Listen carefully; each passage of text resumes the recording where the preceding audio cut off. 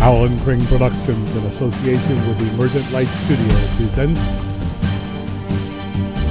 the Illinois State Collegiate Compendium, Academic Lectures in Business and Economics. This is Business Finance, FIL 240 for autumn semester 2023.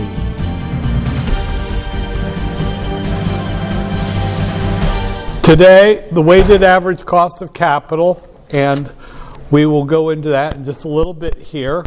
A couple of other little pointers as far as class goes. I'll have a pop quiz on Wednesday of next week, a surprise quiz, and as usual, I ask that you please be surprised by it. And what else was I thinking? The content today, I've built a template for you, but I'm going to set it up on the whiteboard, at least partially. I tried to do it completely on the whiteboard in the last class, and that was a fiasco of my bad calculations and all that. So I don't think I'll do it in quite such detail this time around.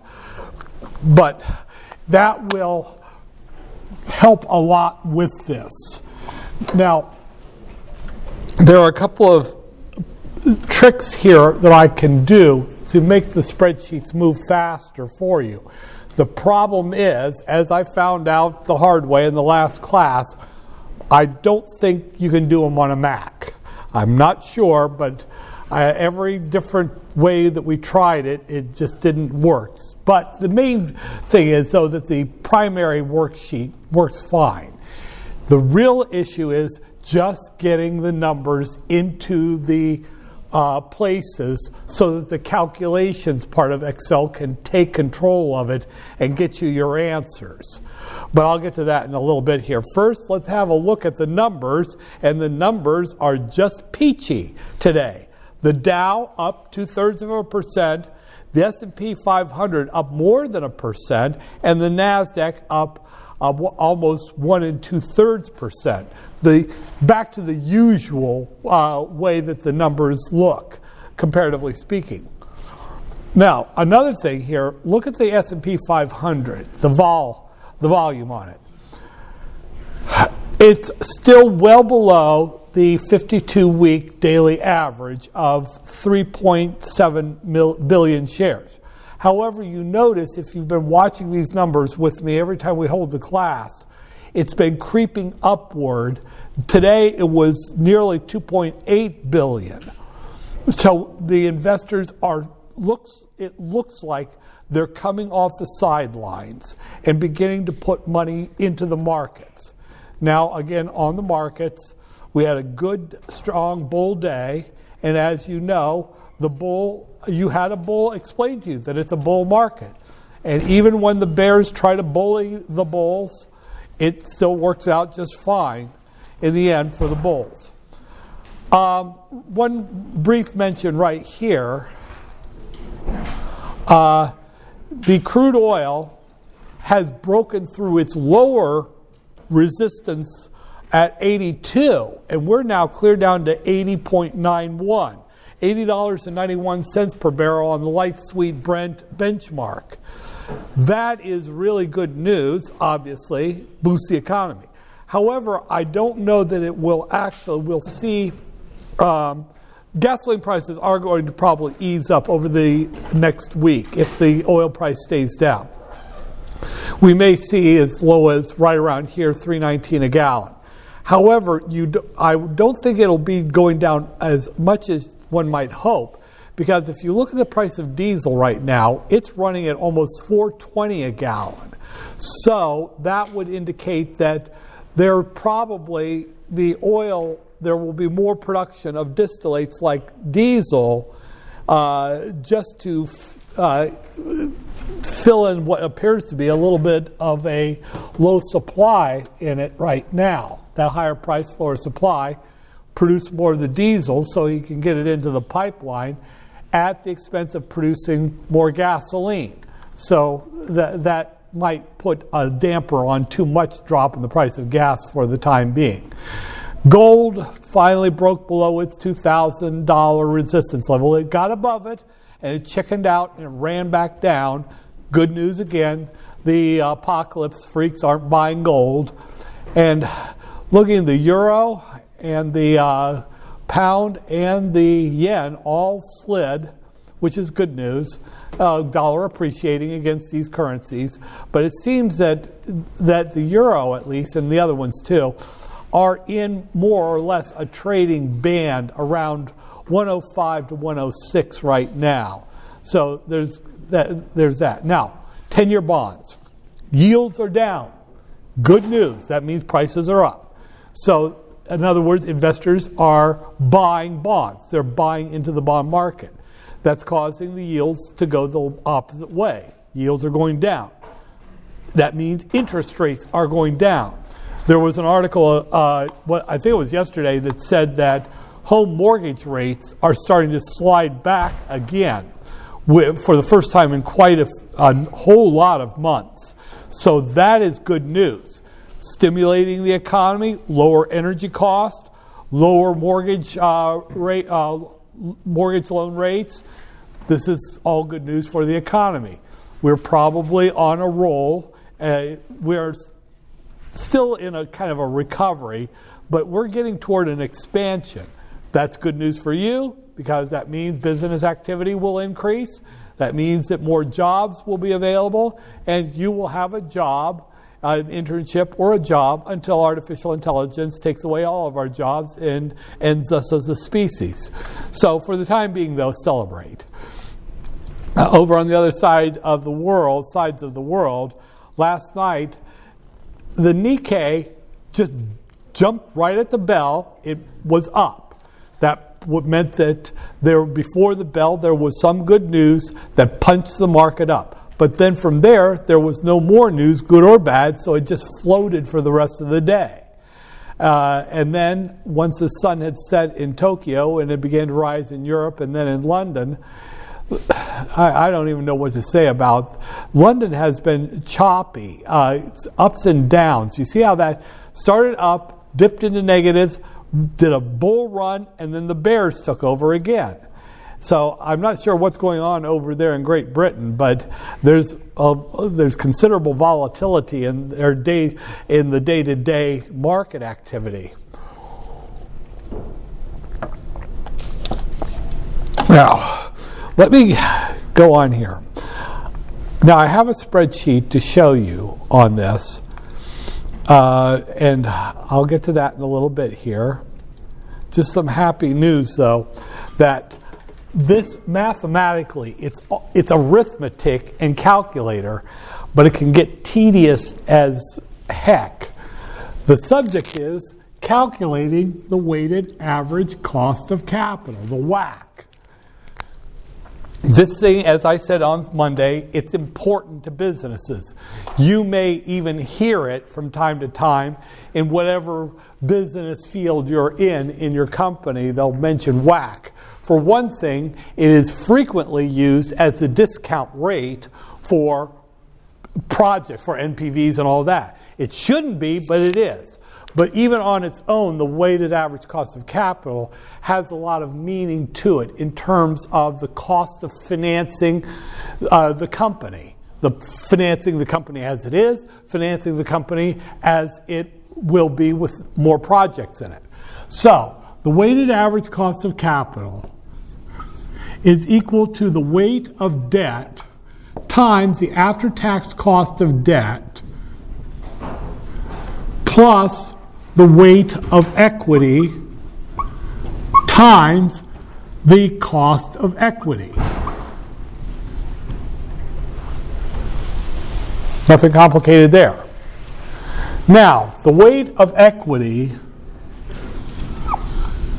has three pieces. There is the weight of preferred times the cost of preferred stock. There's the weight of common stock times the cost of common stock, R sub S. There's another one which I'm not going to push today. I'll bring it up on Monday just as one last side note. There's also the weight of new issue common stock times the cost of new issue common stock, R sub N. For now, we can dispense with that one. We're just looking for a straight up, clean, weighted average cost of capital. No new financing, just what we've got, what the company is as it is right now. Not as it would be if it issued more stock for some reason. Now, all of these, you will recall that I gave you the formulas, the component cost of capital. So, for example, the cost of preferred is the dividend on preferred divided by the price right now of preferred common stock.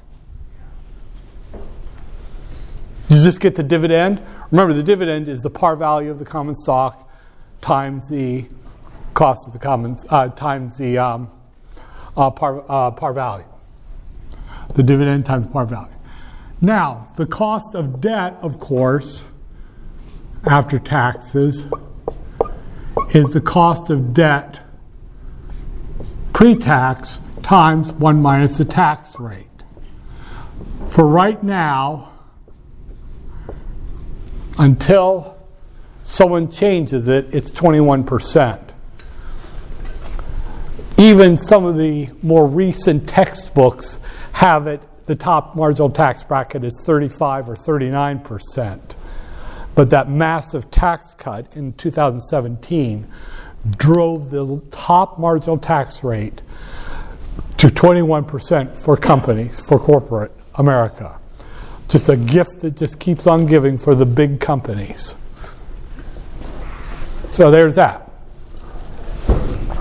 Oh, okay. The pain in the ass is the cost of equity, R sub S. You will recall that I actually gave you 3 formulas.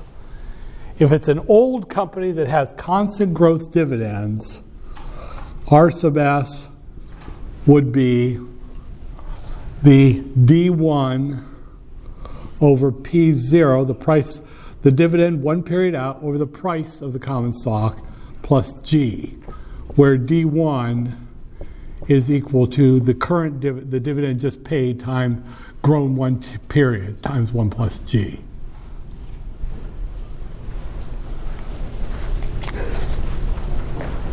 But I said if it's not an old company with constant growth rate dividends, then you would slide over to the capital asset pricing model.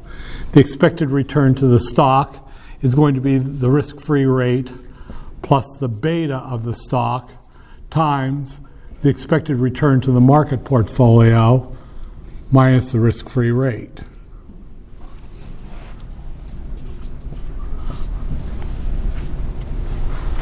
But then I gave you a third way to do it,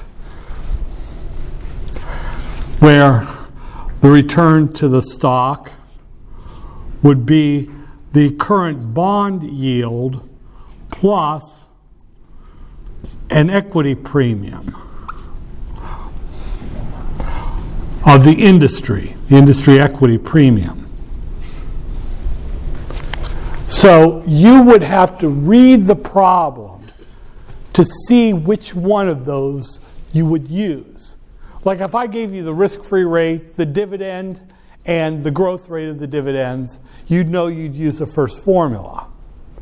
If I gave you the beta and the risk-free rate and the expected return to the market, you'd know you use the capital asset pricing model. But if I gave you the bond yield the company was currently experiencing and I gave you the equity premium, then you would probably use the last of those formulas. Yield plus equity premium. So here's what I'll do. Any problem I give you on a quiz or an exam, it'll use the first way. You'll use the first one. In other words, I'll give you the current dividend, the growth rate of the dividends, and the current price. That way you're not scrambling trying to figure out what the heck you're supposed to use for a problem. I might ask you about the 3 different ways in some kind of a question, multiple choice or something like that. But I won't have you do it in a calculation kind of thing. Now, as far as the weights of the weights,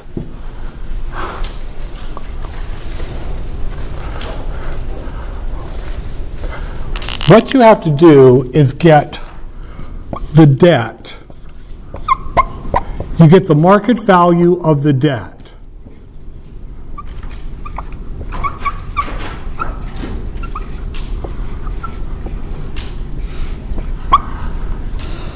And that will give you the weight, for the preferred stock. You get the market value of the preferred stock.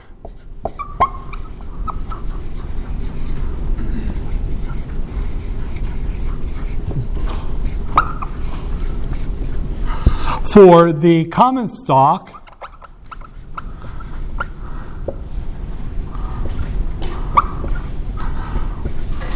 you get the market value of the common stock.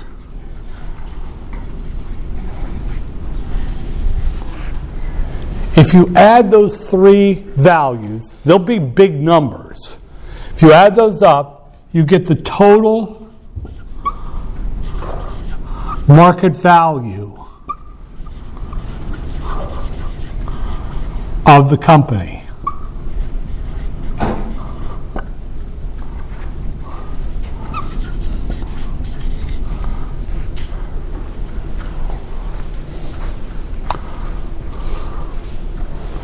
To get the weights, you take each one of these values divided by the total.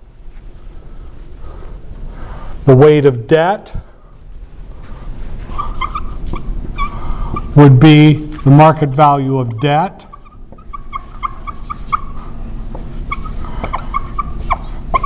divided by the total. To get the weight of the preferred, you take the market value of the preferred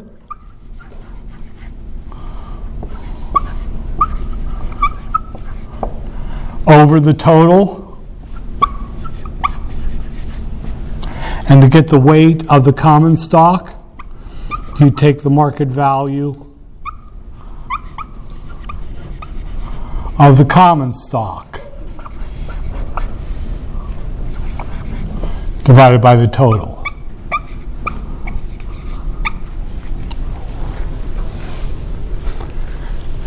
And then for the WACC, each weight times its cost, the cost of the component. In theory, this is not hard. It's just arithmetic. In practice, it just can be a pain. All those calculations. Hence why we invented Excel. It works hard, so we don't have to. The one thing that I should caution here is that this weight of debt, you're going to need to get the yield to maturity on the debt. You can't use the coupon. You need to use the yield to maturity. Now, this template, I will upload it, what I've got here, and I'm going to walk it through with you. We're going to need costs, and we're going to need weights. We're going to need the component costs, and we're going to need the component weights.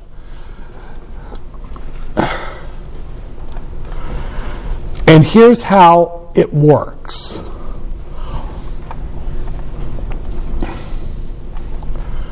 Now, let's do the debt first. This is that little mini version of that bond yield calculation sheet that template that I gave you earlier. It's recreated here in the context of calculating weighted average cost of capital. Now, watch what I'm going to do. you've got a bond. Now, in this example that I have here, the bond price on the 100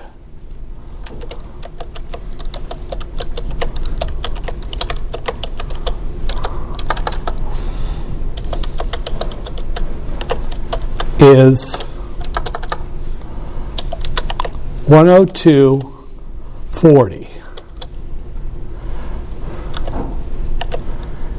And it's due in 2031.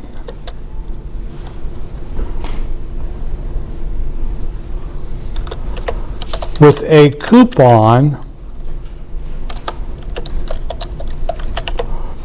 of 4.25%.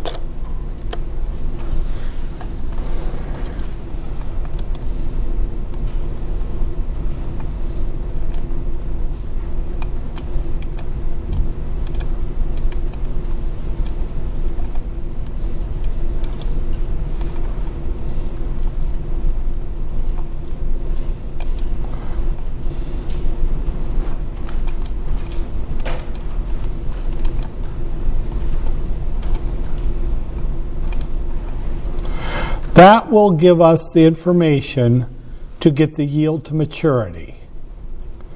The 102.40, okay, it has 8 years to maturity. You just figure that out and you put it right there. The settlement date you don't have to do, nor do you have to do the maturity date. It will work that out for you.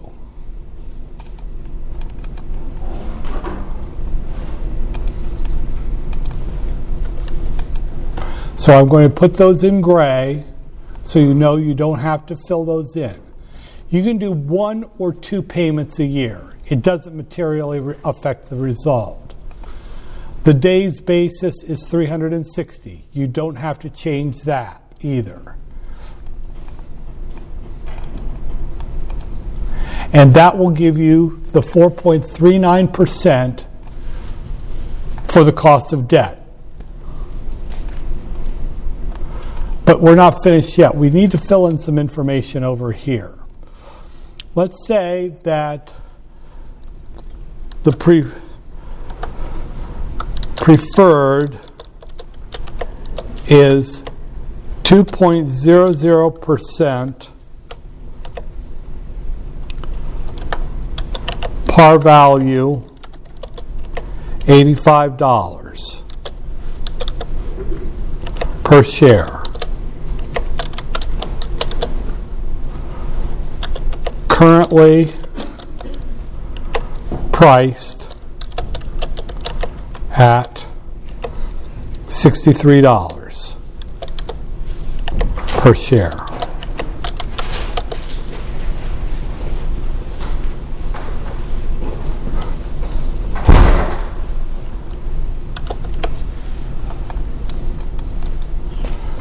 Format the cell.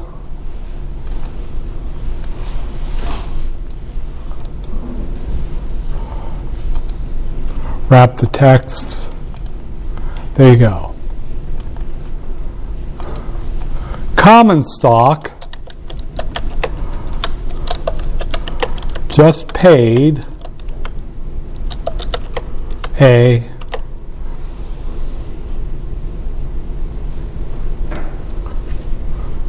$1.80 per share dividend that is expected to grow at 2% per year.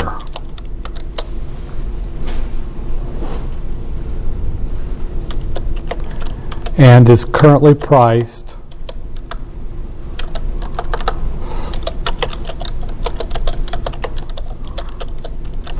at $34 per share.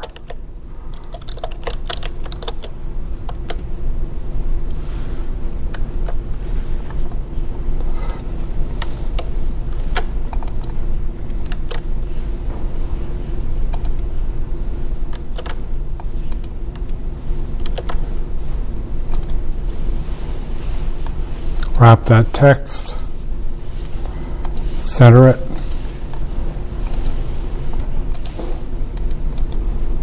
Okay, good.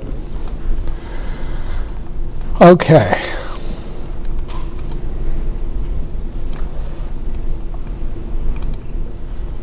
Over here, the problem will give you some information. The par value on the 1,000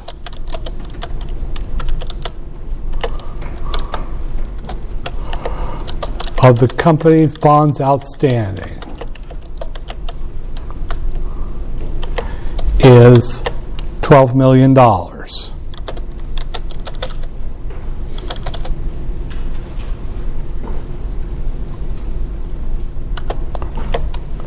The number of preferred shares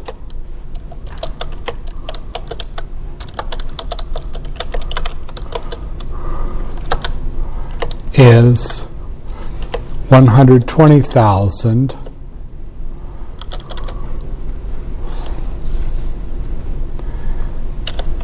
And the number of common shares is 22 million.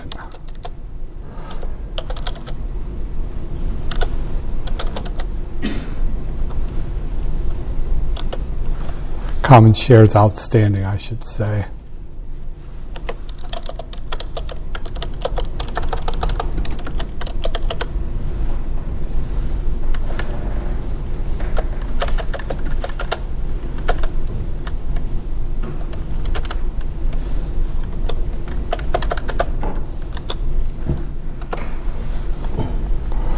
Wrap that text. And again, I'm going to upload this.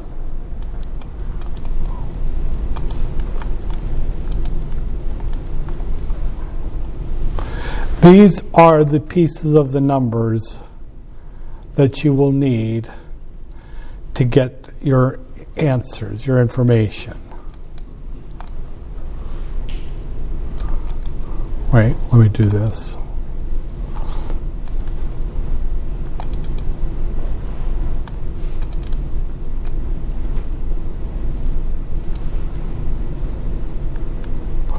Fix some of this formatting that turns spectacularly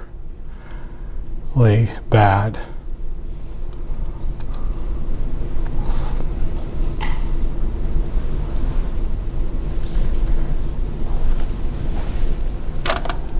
Let me do something here.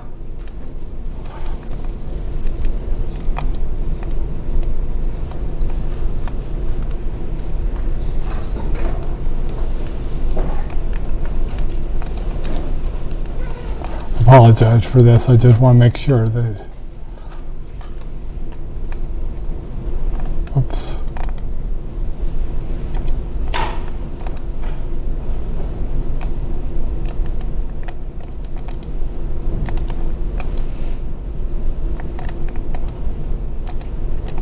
There we go. That should help a little bit here.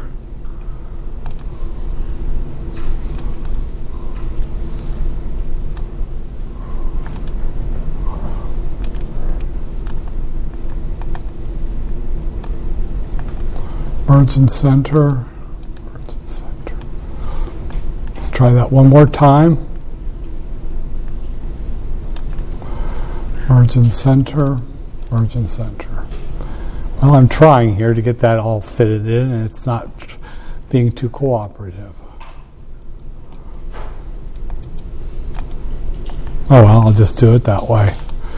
That way nothing is stretched out too much.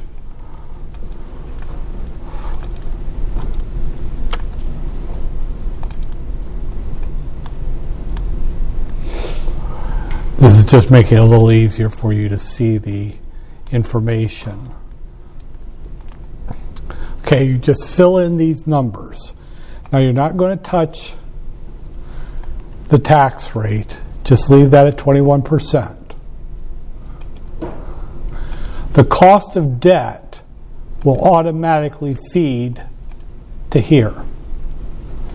You calculate the cost of debt, and it'll show up here. And then the after-tax cost of debt will automatically show up because it'll take this number times this number.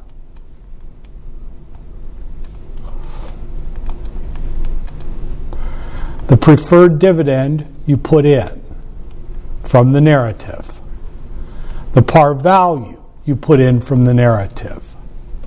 The price of the preferred you put in. The common dividend, the growth rate. Oh, that was 1.5%.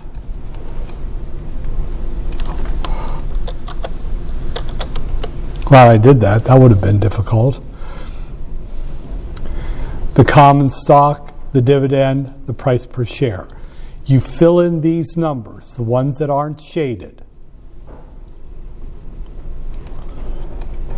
The 21% is just given.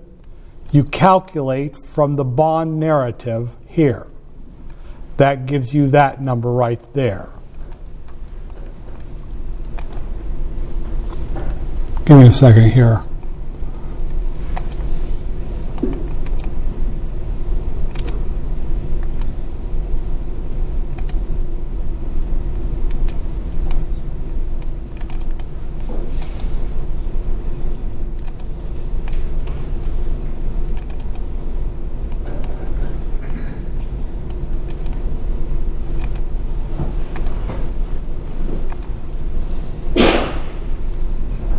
Nope, wrong place for that line.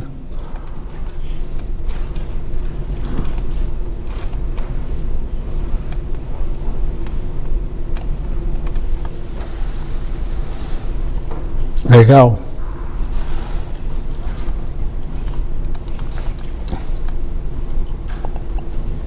And this box gives you the information. Insert, illustration, shapes, another arrow. This box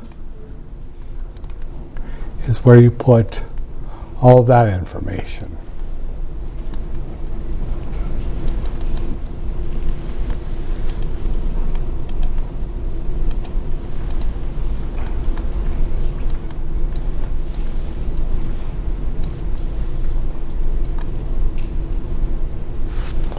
And all of this information right here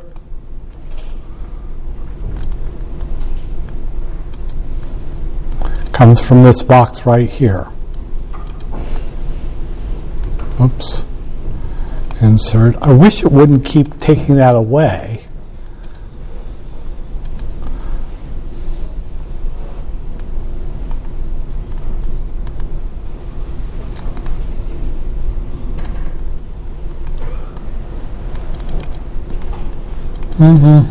Okay.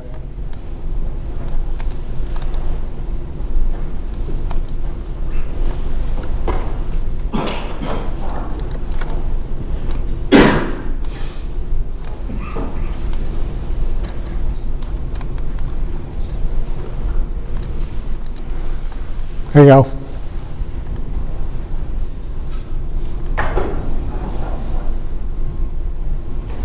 Now let me explain how the machinery of this works. Okay. The cost. You're going to put in all of the information to do a bond yield calculation. That's this information right here, just like we did before.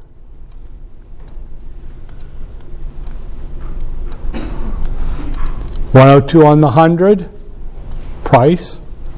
Par value, you leave alone. It's 100 on the it's 100. It's 1,000, but it's 100 on the 100. And then the payments per year, you could put in 1 if you want. Just leave it at 2. And then you put in the term of the bond. Now, since it's in 2031, that's 8 years. You put that in, and these two will automatically calculate. And there's your Uncle Bob, the 4.39%. That will show up here.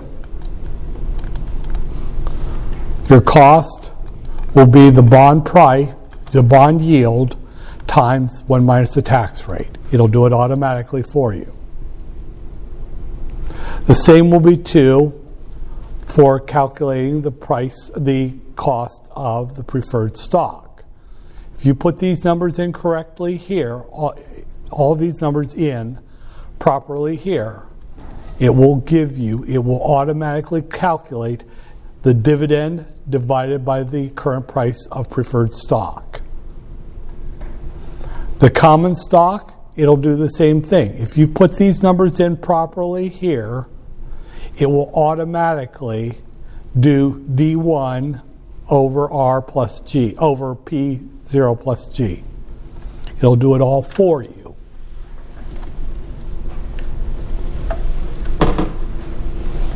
Now, the market values.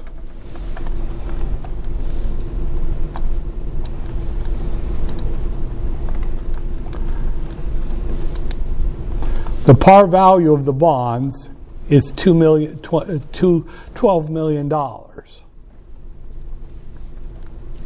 This will calculate automatically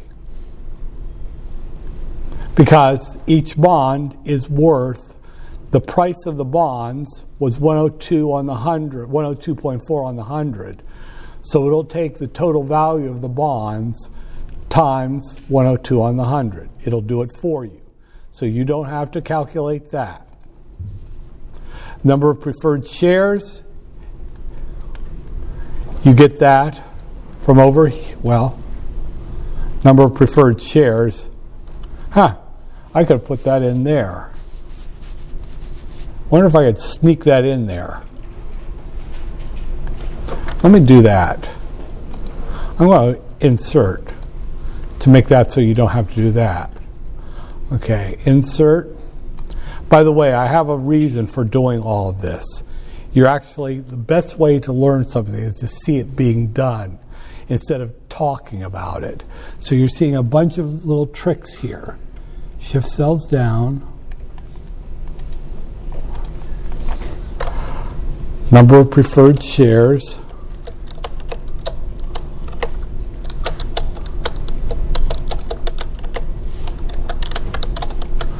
And put in the 12 million. Is that how many there were?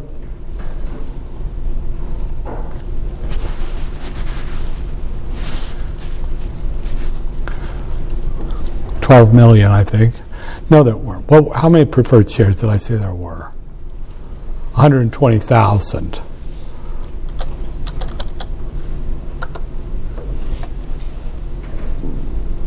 So I can make that number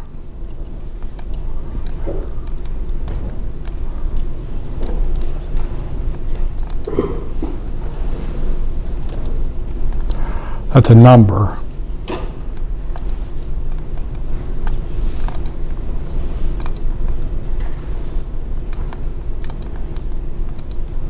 And then it will take care of that for you. The market value of the preferred shares will be equal to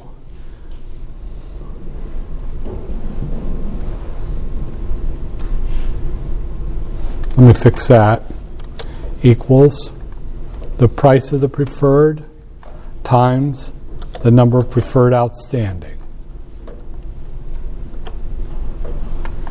So you don't have to calculate any of these because the market value of the stock will just be the number of shares outstanding. Let me fix that one for you. Oh, there it is.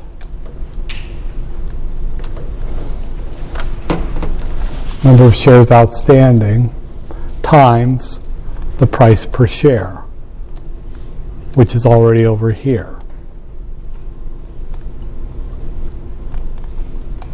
So this number will calculate automatically. And then this number will be just adding up these numbers. So the weights are going to be equal to the market value of the debt divided by the total as an absolute reference, and then I can just go down the line and calculate each of them.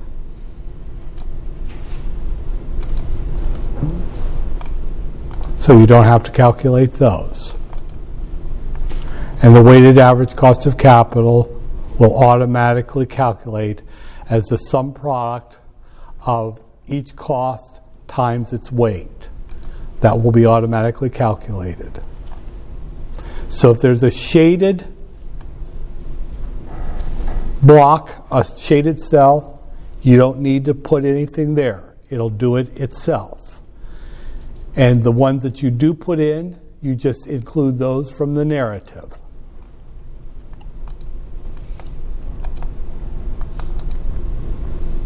And I'm formatting it as I go along here. You just read the narrative and you put the numbers in where they belong. And that should give you your weighted average cost of capital. That fast.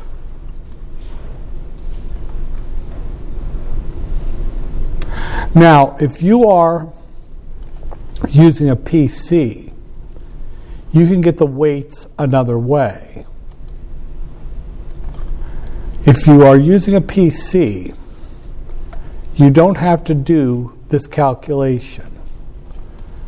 You just highlight the components, and you'll see a little chart icon show up. If you click on it, you'll get conditional formatting.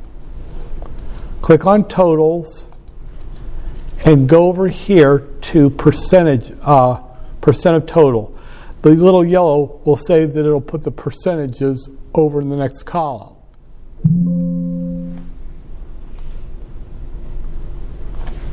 And it'll do it on its own. But if you don't have a PC, then you have to go back to the other way of doing it. Get the same answer. But conditional formatting can do some amazing things. And of course, so does sum product here. That's how you calculate a weighted average cost of capital. This is the Excel way. It looks a little bit tedious, but I guarantee you that doing all of this by hand would be a lot like work, doing all those calculations along the way. This way, all you have to do is put in the stock information that you're given here. You put those in. For the bond, you have to put in the term, how many years are left, the coupon rate, and that's it. You put in the term, how long it's got left on it, the coupon rate, and the price on the 100. Over here, you just put in the par value of the bonds, and then it will calculate that on its own from the information you put in to get the yield. Now notice that you have to do these in the order that I said. From the left to the right, you're filling in information. And then you just fill in the other information along here from that narrative, and everything will calculate for you. You want to try it this weekend, I recommend that you give it a stab. Just throw in some numbers and see what happens. This will save your bacon on an exam or a quiz.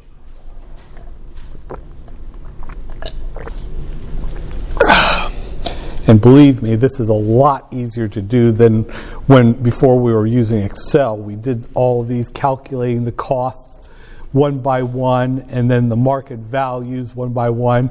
Along the way, we had to get the yield to maturity on the bond by a calculation, hand calculator or hand calculation. I mean, it does look a little bit intense, but trust me when I tell you, if you just get all the information in from left to right, everything will work just fine for you. You could even put in another tax rate if they give you one in the homework. But everything else, it just flows very nicely. Trust me on that. So I'm going to save this, and I'm going to upload it to your Canvas files and in the spreadsheets, and you will be very happy for this to be there. And the format of a question that I would give you would be right along the lines of the narrative. I don't throw curveballs at you like that. So if you can understand how the narrative translates to the numbers that you fill in the white cells, you're in business.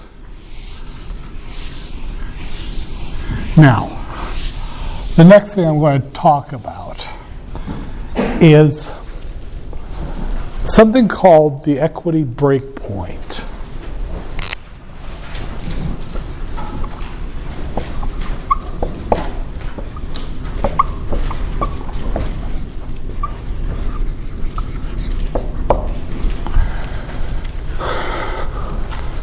There's a term that I will bring up on Monday called optimal capital structure. It is the combination of debt and equity that minimizes the weighted average cost of capital. It's the combination of debt and equity that minimizes the weighted average cost of capital. So, if I were to draw a curve, a weighted average cost of capital curve,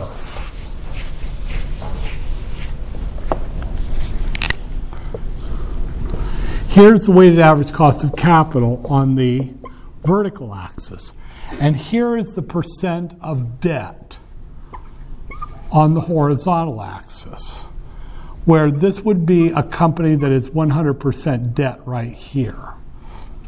And this would be a company that's 0% debt. Put another way, the leftmost tick mark would be a company that's pure equity. The rightmost, 100%, would be a company that's pure debt. In between those, if I have only equity, then the cost of the weighted average cost of capital would just be the weight of common stock, would just be the cost of common stock.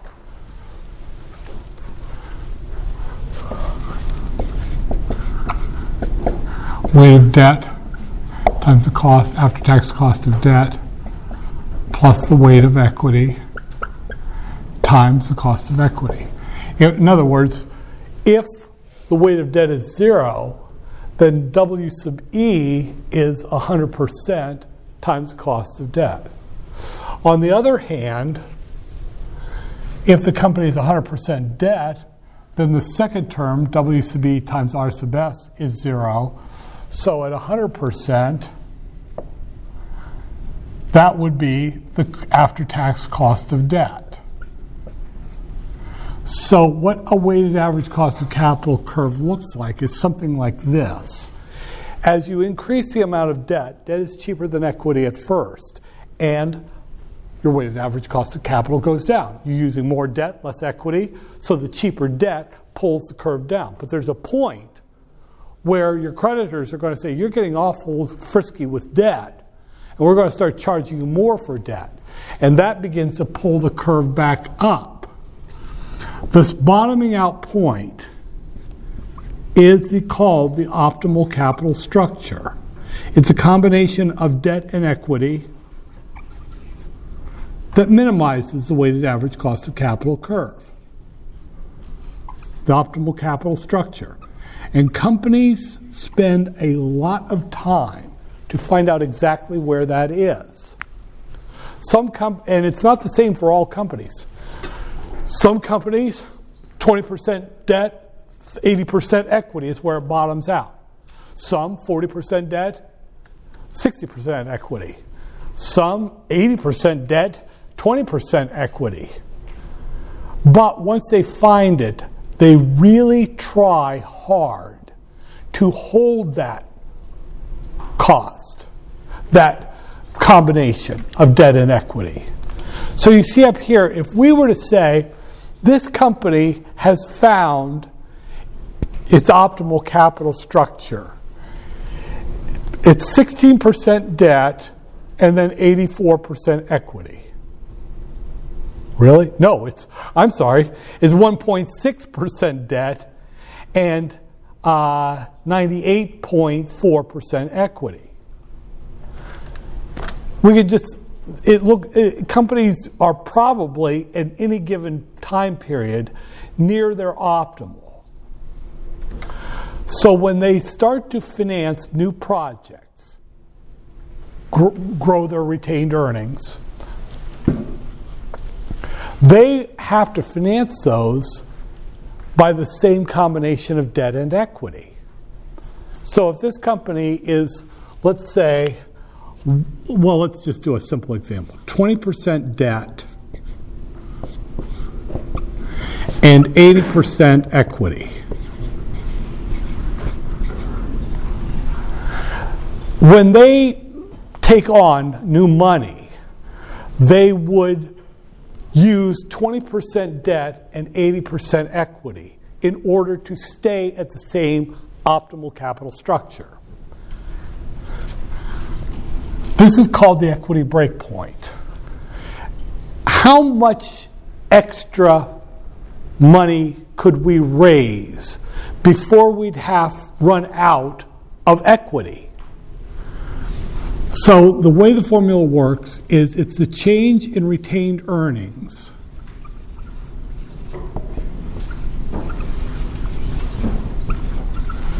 divided by the equity percent. So in a case like this, let's say that the company anticipates growing by $30 million.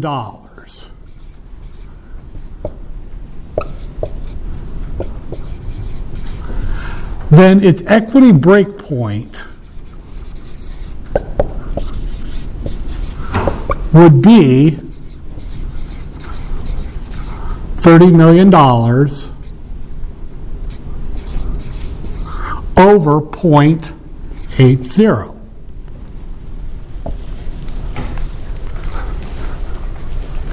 If I were to work that out, the company's equity breakpoint would be, pull up a calculator, $30 million divided by 0.8.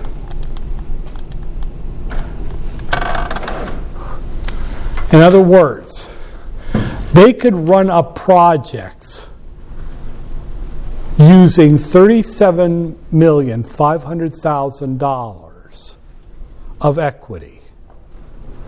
They could do that. But they would also have to use 20% debt, and they could change their retained earnings by a considerable amount of money. $37,500,000 would be 80% of it, and then the debt would be the rest of it. Just know the equity breakpoint. I'll talk more about it in the next lecture on Monday. But the last thing that I'm going to show you today, and that's just a side note. Let me save this for you. What I want to show you here is, in reality, this is a huge thing. Now, this data is revised every January by the Stern School of Business at New York University. And we're all grateful, both in academia and in industries, because they do pretty much what I just showed you here, down to the Excel spreadsheets. So they show you by industries. They will give you the betas of the industries. They will give you the cost of equity, which they calculate just like I did, except they do it on an industry level. So in advertising, they use 58 companies to do it. They got the average beta of those companies. they calculated the cost of equity and then the equity over the debt plus equity, just like I did here, except I separated out preferred and common. And then they go, they could do the standard deviation. And then they do the cost of debt, just like I did in the spreadsheet. And then the tax rate for the after-tax cost of debt. See that? And notice something.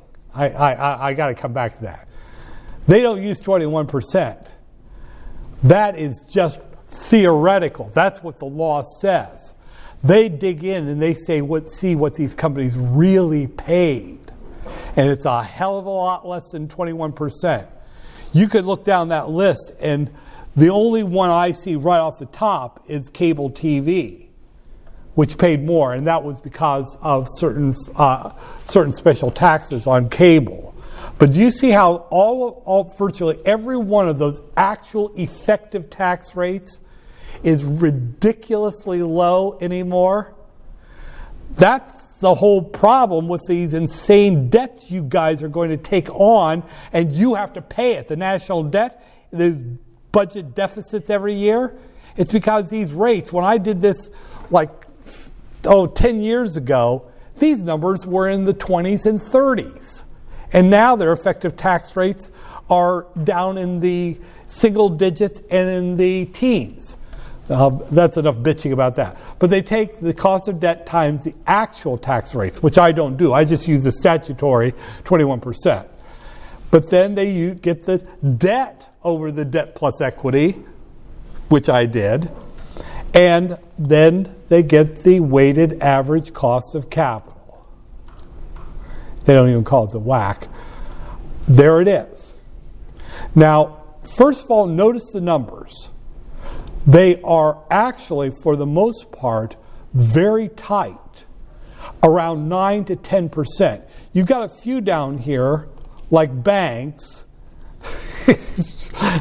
Banks, see the two retail versus the money centers, regional versus the money centers. And good grief, those are low. Poor bankers. They suffer so much. God. Okay, but notice for the most part, the numbers are very tight, between 9 and 10. There are a few that are up around 11, electrical, and there was one here, I think software development. Healthcare is a little higher on the weighted average cost of capital. And then information services are higher. And I'm not sure about that one, though. You got a few up here, but they are actually fairly tightly packed. You see, some of these are lower, and that's the result of effective tax rates that are very generous on these. Here's 112. Retail. Building supplies at the retail. In other words, your Home Depot and stuff like that. Those industries that produce that stuff are, okay, semiconductors, they take a good hit. That's one of the highest, semiconductor industry.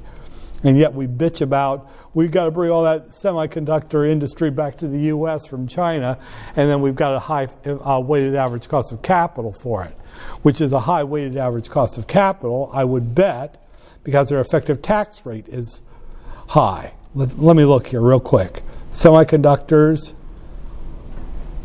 Are you kidding me? Yeah, it's not that bad. That's interesting.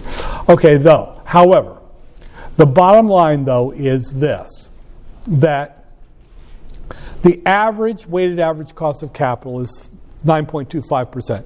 That was at the beginning of this year. Now, interest rates went up in the economy over the year, but now they're sliding again. So I'm not sure what to say about next year. However, if you want to pull a weighted average cost of capital out for a discount rate, you probably, 9.25% would be a decent number to use, just as a stab for doing a discount of finding the present value of future expected cash flows. You're not going to go wrong if you use about 9.25% for it. One interesting thing, just to finish up, I talk about beta as if it's something very important. Well, here we see it. You're actually seeing industry by industry across the economy. This is about all of it. Is there something you notice about these betas? Now, these are industry. In other words, they're the weighted average betas of all the companies that are polled. Like, for example, for polling for advertising, they took 58 companies and they found their average beta. And they took 77 companies for the aerospace defense. Do you notice something about those betas? Is there anything that just strikes you just visually from looking at those betas? Anything you see that looks? They're all overvalued. They're all what? Overvalued. No, that's PE ratio, just beta. I think I know what you're saying, though. They're above 1. Isn't that interesting? Across the industries, the average beta is riskier than the market portfolio, the world portfolio. And that's why you wouldn't want to make a portfolio that was industry specific, because you would probably guarantee that it had a beta that was higher than 1. Now, you might like that, but at the same time, by just focusing on an industry, you are going to get a beta probably above 1. If it's most of these, look at this one. Auto and truck. The average beta of 51 companies, or how many is that? 31 companies. The average beta is above 1.5.